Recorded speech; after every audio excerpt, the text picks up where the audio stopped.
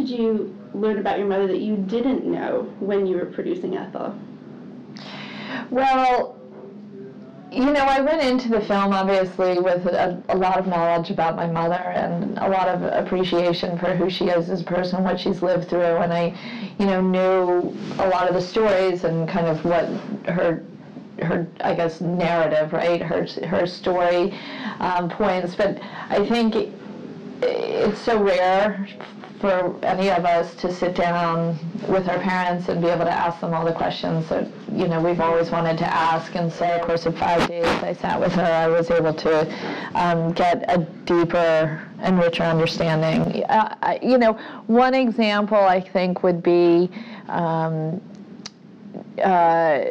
Jimmy Hoffa, right? I've always read this story and kind of looked at it through the perspective of my father and him standing up to Jimmy Hoffa, but in making this film, talking to my siblings and my mother, asking them what it was like, there was so much. I didn't appreciate the level of threats that were happening towards my mother and the children during that time.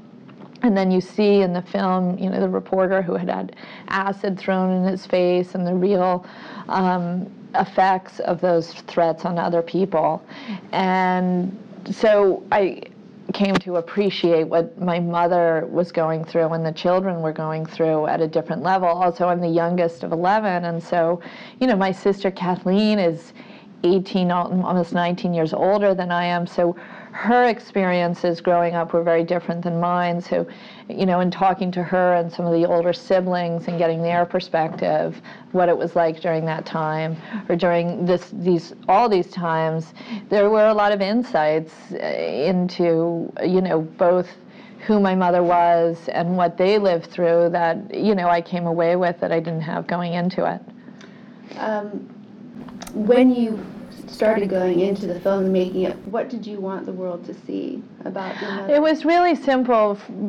First of all, the film came to be because HBO approached me to do it. I was very resistant, and I said no 3 times, and then Sheila was very persistent, and so then I figured I'll ask my mother, and she'll say no, and then, of course, my mother said yes. So then I did it, but it wasn't a film that I particularly wanted to make, in other words, right?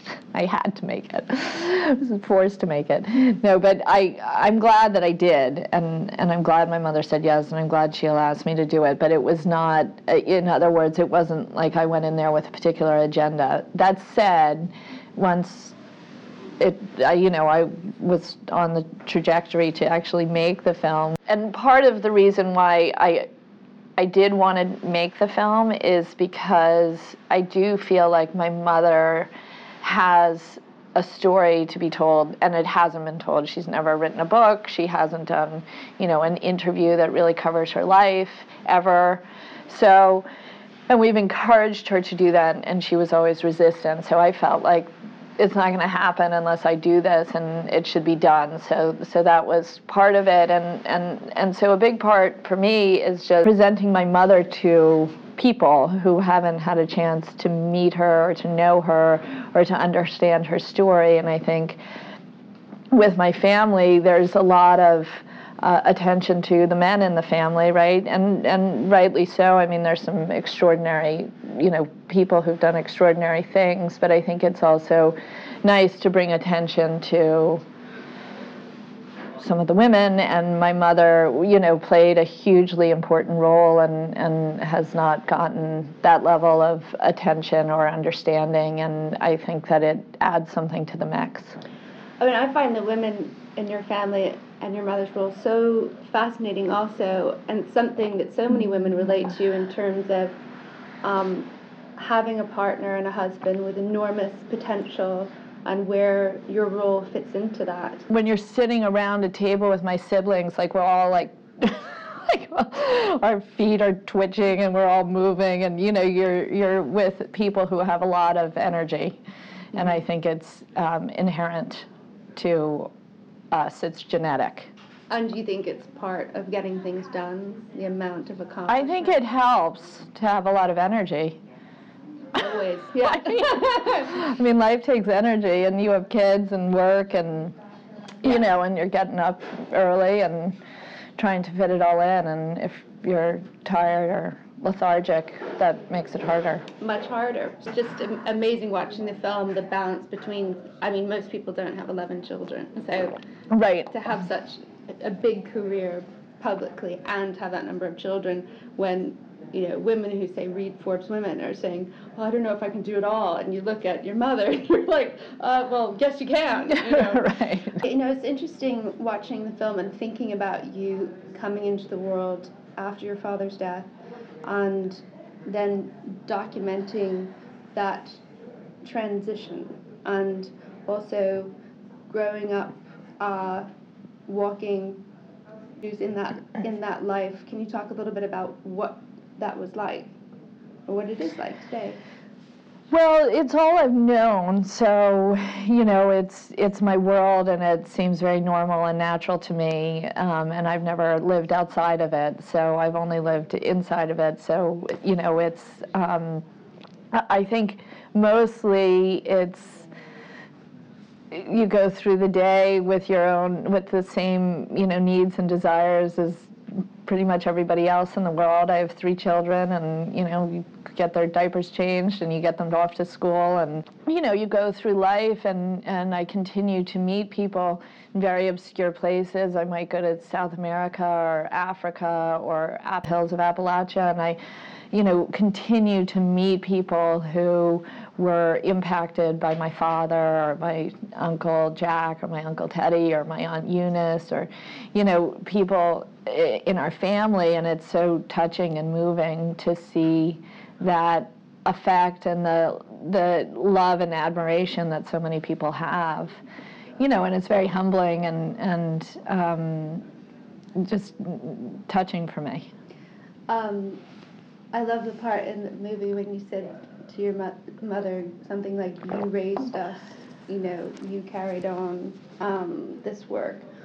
What would you say to readers in terms of, leadership sounds like such a dry term, but courage and ideas and you know, generating fresh thinking that your mother shared with you that you've carried into your work?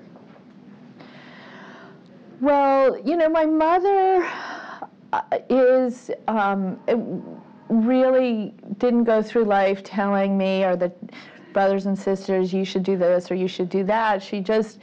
She was a role model because she just did it, you know, and both when she was with my father, she was, and one of the reasons why the film focuses so much, you know, of the time with my father is because going through the archival footage, she was always in the footage. She's in all of the footage that I look through because she showed up and she was present and she was there, and even though she was there, you know, for me, she brought me to school every day, she picked me up, she went to all of my games, and, you know, she showed up, right? And she, you know, when Cesar Chavez called on a hunger strike, will you come break bread with me, gets on a plane, all of us get on the plane with her, you know, we all go out to California and break bread with Cesar Chavez, and those are amazing memories and moments, right, that impact our lives. So I think the kind of going out and doing things and showing up and being there is hugely important. Mm-hmm. And, you know, she also, I mean, there was one story I'll share when we were younger, 13 or 14 years old. My brother Douglas and I would watch the news, you know, nightly, and at that time there was a lot of attention towards what was going on in the anti-apartheid movement in South Africa. And so one day, you know, Douglas said, you know, I think we should get arrested. And I was like, yeah, we should get arrested, because to protest, and it was happening in Washington. And he said, well, you should tell Mommy that we're going to get arrested. And I said, no, you tell Mommy, she likes you better. No, she likes you better. And so we were like, okay, well, we'll just go tell her at breakfast. You know, we'll just both go in tomorrow morning. And so at breakfast, we went in and we said, you know, everything's going on in South Africa and we want to get arrested. And she was like, great, get in the car, we'll go down there now. And she drove us down, you know, to the embassy, and she was like, walk over that line, and we got arrested, and she couldn't have been prouder. Oh, that's fantastic. So she has a comfort in protesting. Which is great. Yeah. And it seemed to emanate from just even that early film footage of her. Yeah, I mean, late she was teens. really, it was her nature, and she was in tune with her nature. I just wanted to talk about New York a little bit, and you've worked a lot in New York. I've watched a documentary about Indian Point, or just New York State. Can you talk a little bit about your favorite things about New York and working in New York City? I love New York. New York is home to me. I don't live here right now, but I hope to come back. And my husband and I, lived here and lived in the city, and then moved to Brooklyn Heights and ultimately to Park Slope, where we still have a house. And we still come out to Long Island during the summers and trek back from California, and I absolutely negotiated that if we're going to go out there, we got to come back to Shelter Island during the summer. So this feels like home to us. It's where our family is, and such close friends here, and I have so many memories from a very young kid coming here with my mother, and counting the yellow cabs from the hotel windows when I was a kid. Some of my first memories are that, and anyway, I love New York.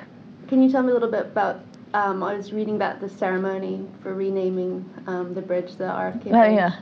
What was that like? That was fantastic. It was so great. I mean, my father was senator from New York, and my sister Carrie lives here, Bobby lives here, my cousin Caroline lives here, my brother Douglas lives here. We have a lot of ties to the state, and it's just wonderful to be able to go over the bridge and have it called the Robert F. Kennedy Bridge. And my father, felt very close to New York and to the New Yorkers, and so we feel like this state has a long history of our family being connected to it, and it's so nice to have something so significant, to remember my father and the contributions he made, and to remind young people what he stood for and who he was. And I think the naming of a bridge can do that in a really significant way. So